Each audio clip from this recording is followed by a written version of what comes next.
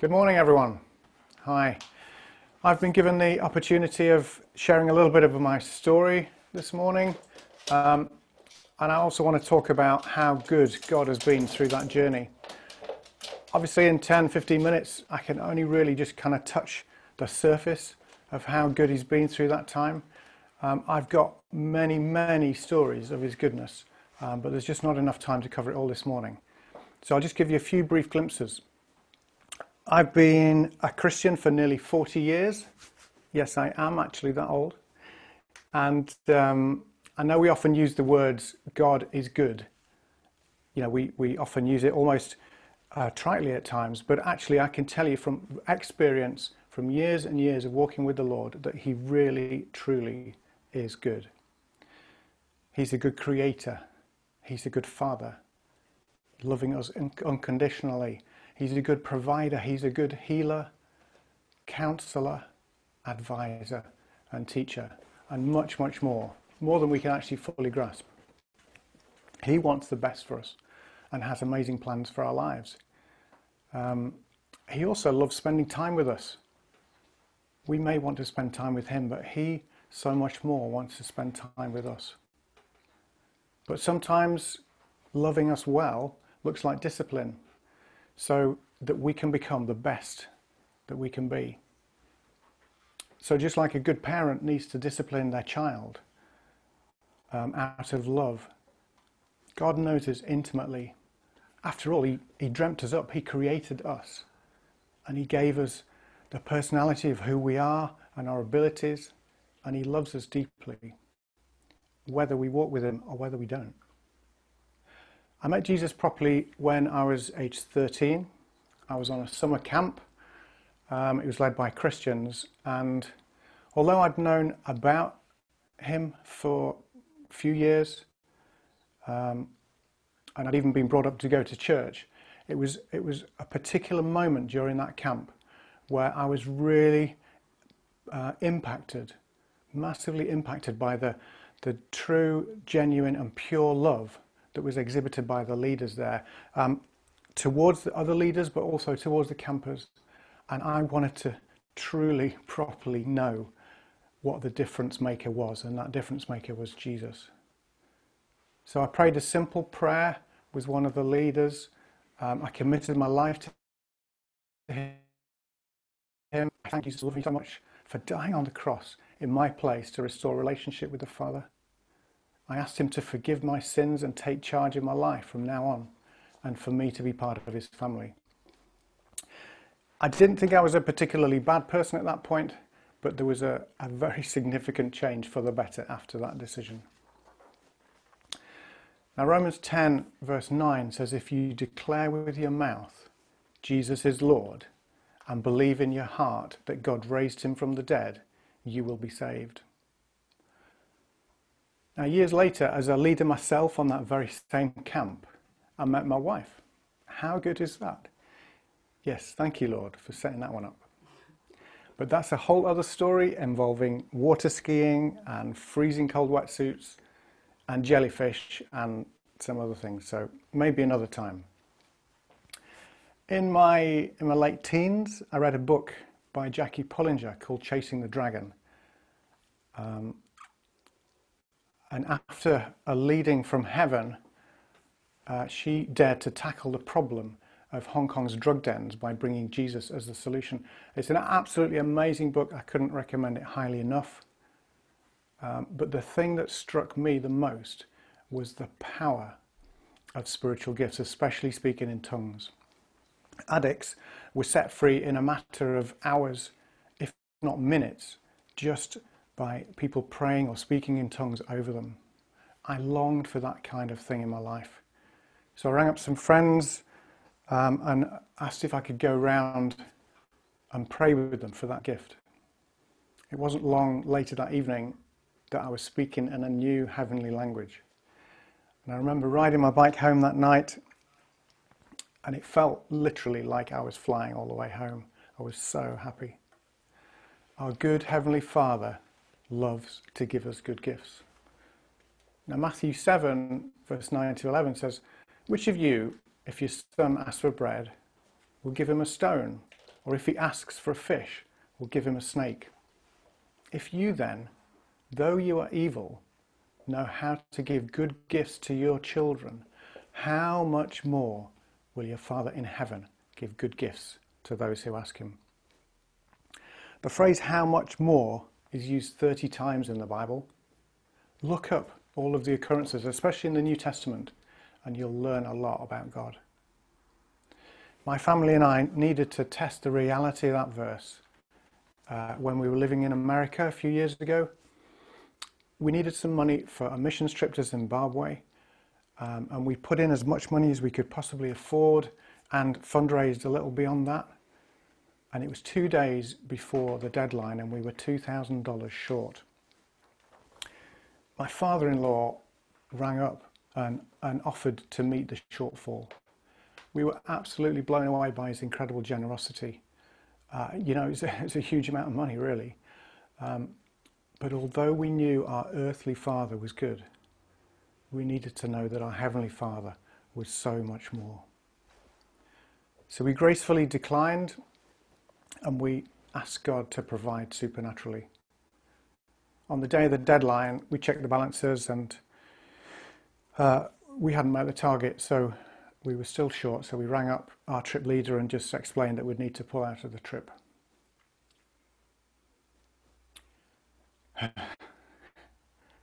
I always get emotional at this point because God is so good.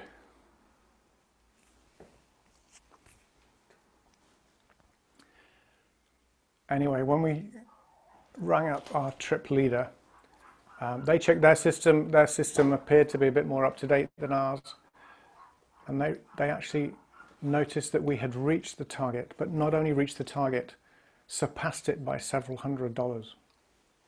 We'd received 2 anonymous donations of $1,000 each, plus other smaller donations. Wow. He is a good provider. We've been on a journey of faith with God providing over many years. And there are so many stories I could tell. Again, I don't have time. And although it's felt like he's taken us to the edge, and even beyond the edge sometimes, he's always come through.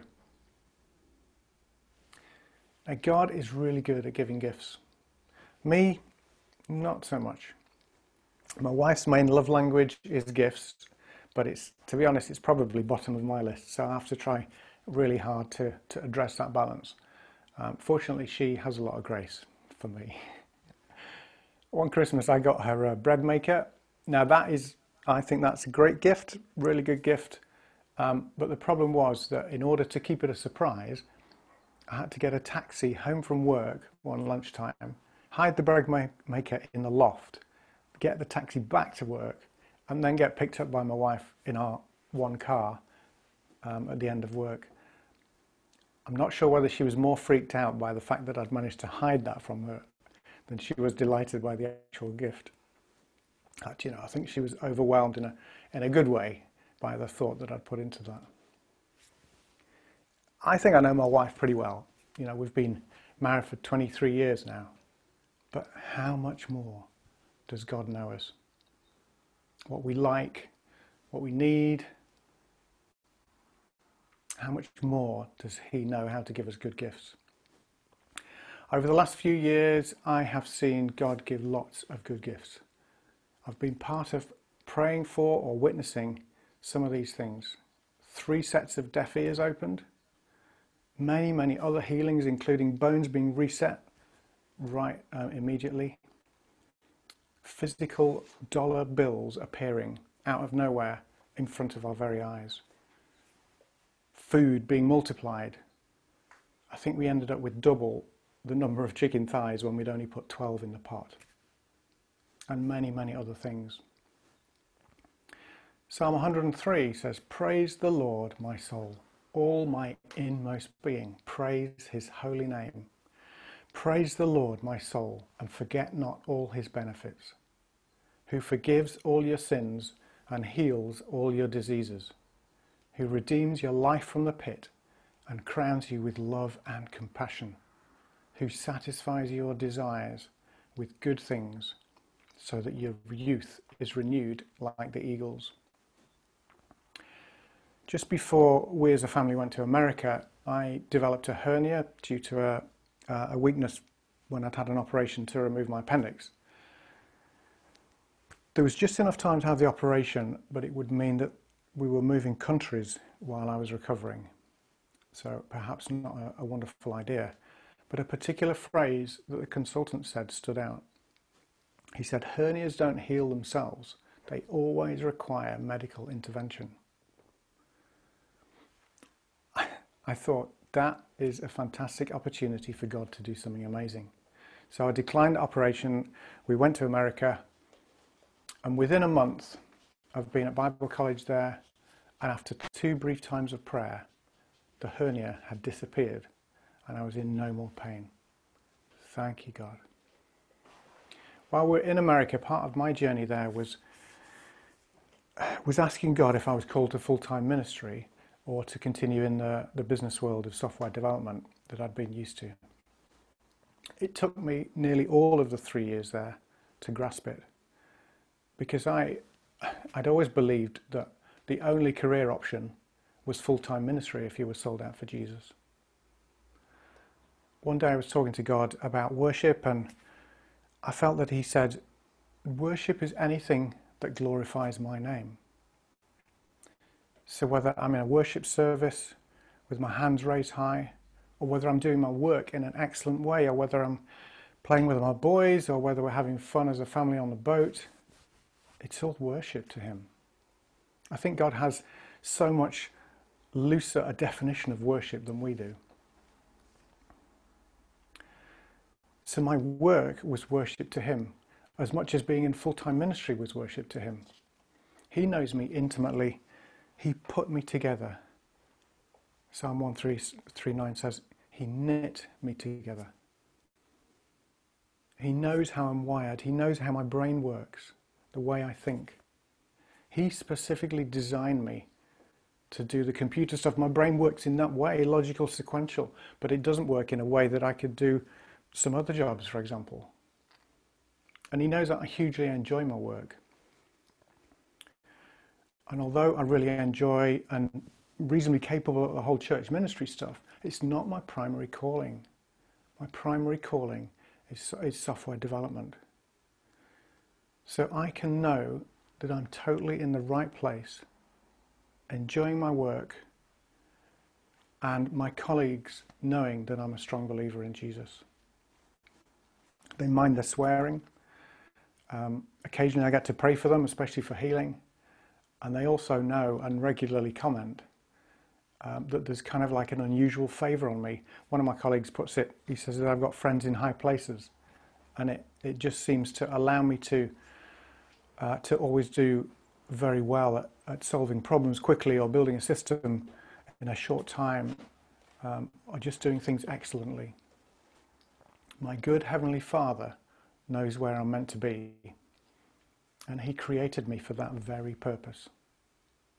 Wouldn't you, as a parent, want your child to be happy and exactly where they're meant to be? How much more God?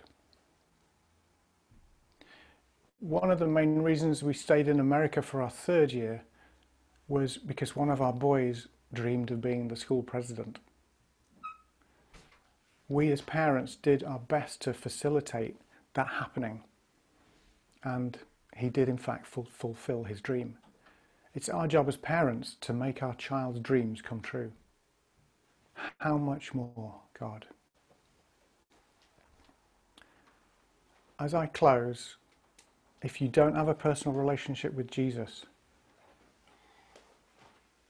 or if you want to recommit your life, I'm just going to give you that opportunity now. If you want to know Jesus, to be set free, be forgiven, be changed for the better, and start a new exciting life with him, then pray this prayer after me. I'll just leave a little gap between each line so you can repeat it. Jesus, thank you that you created me and love me. Thank you that you died on the cross for my sins and rose from the dead. You've paid the price for me, for my healing.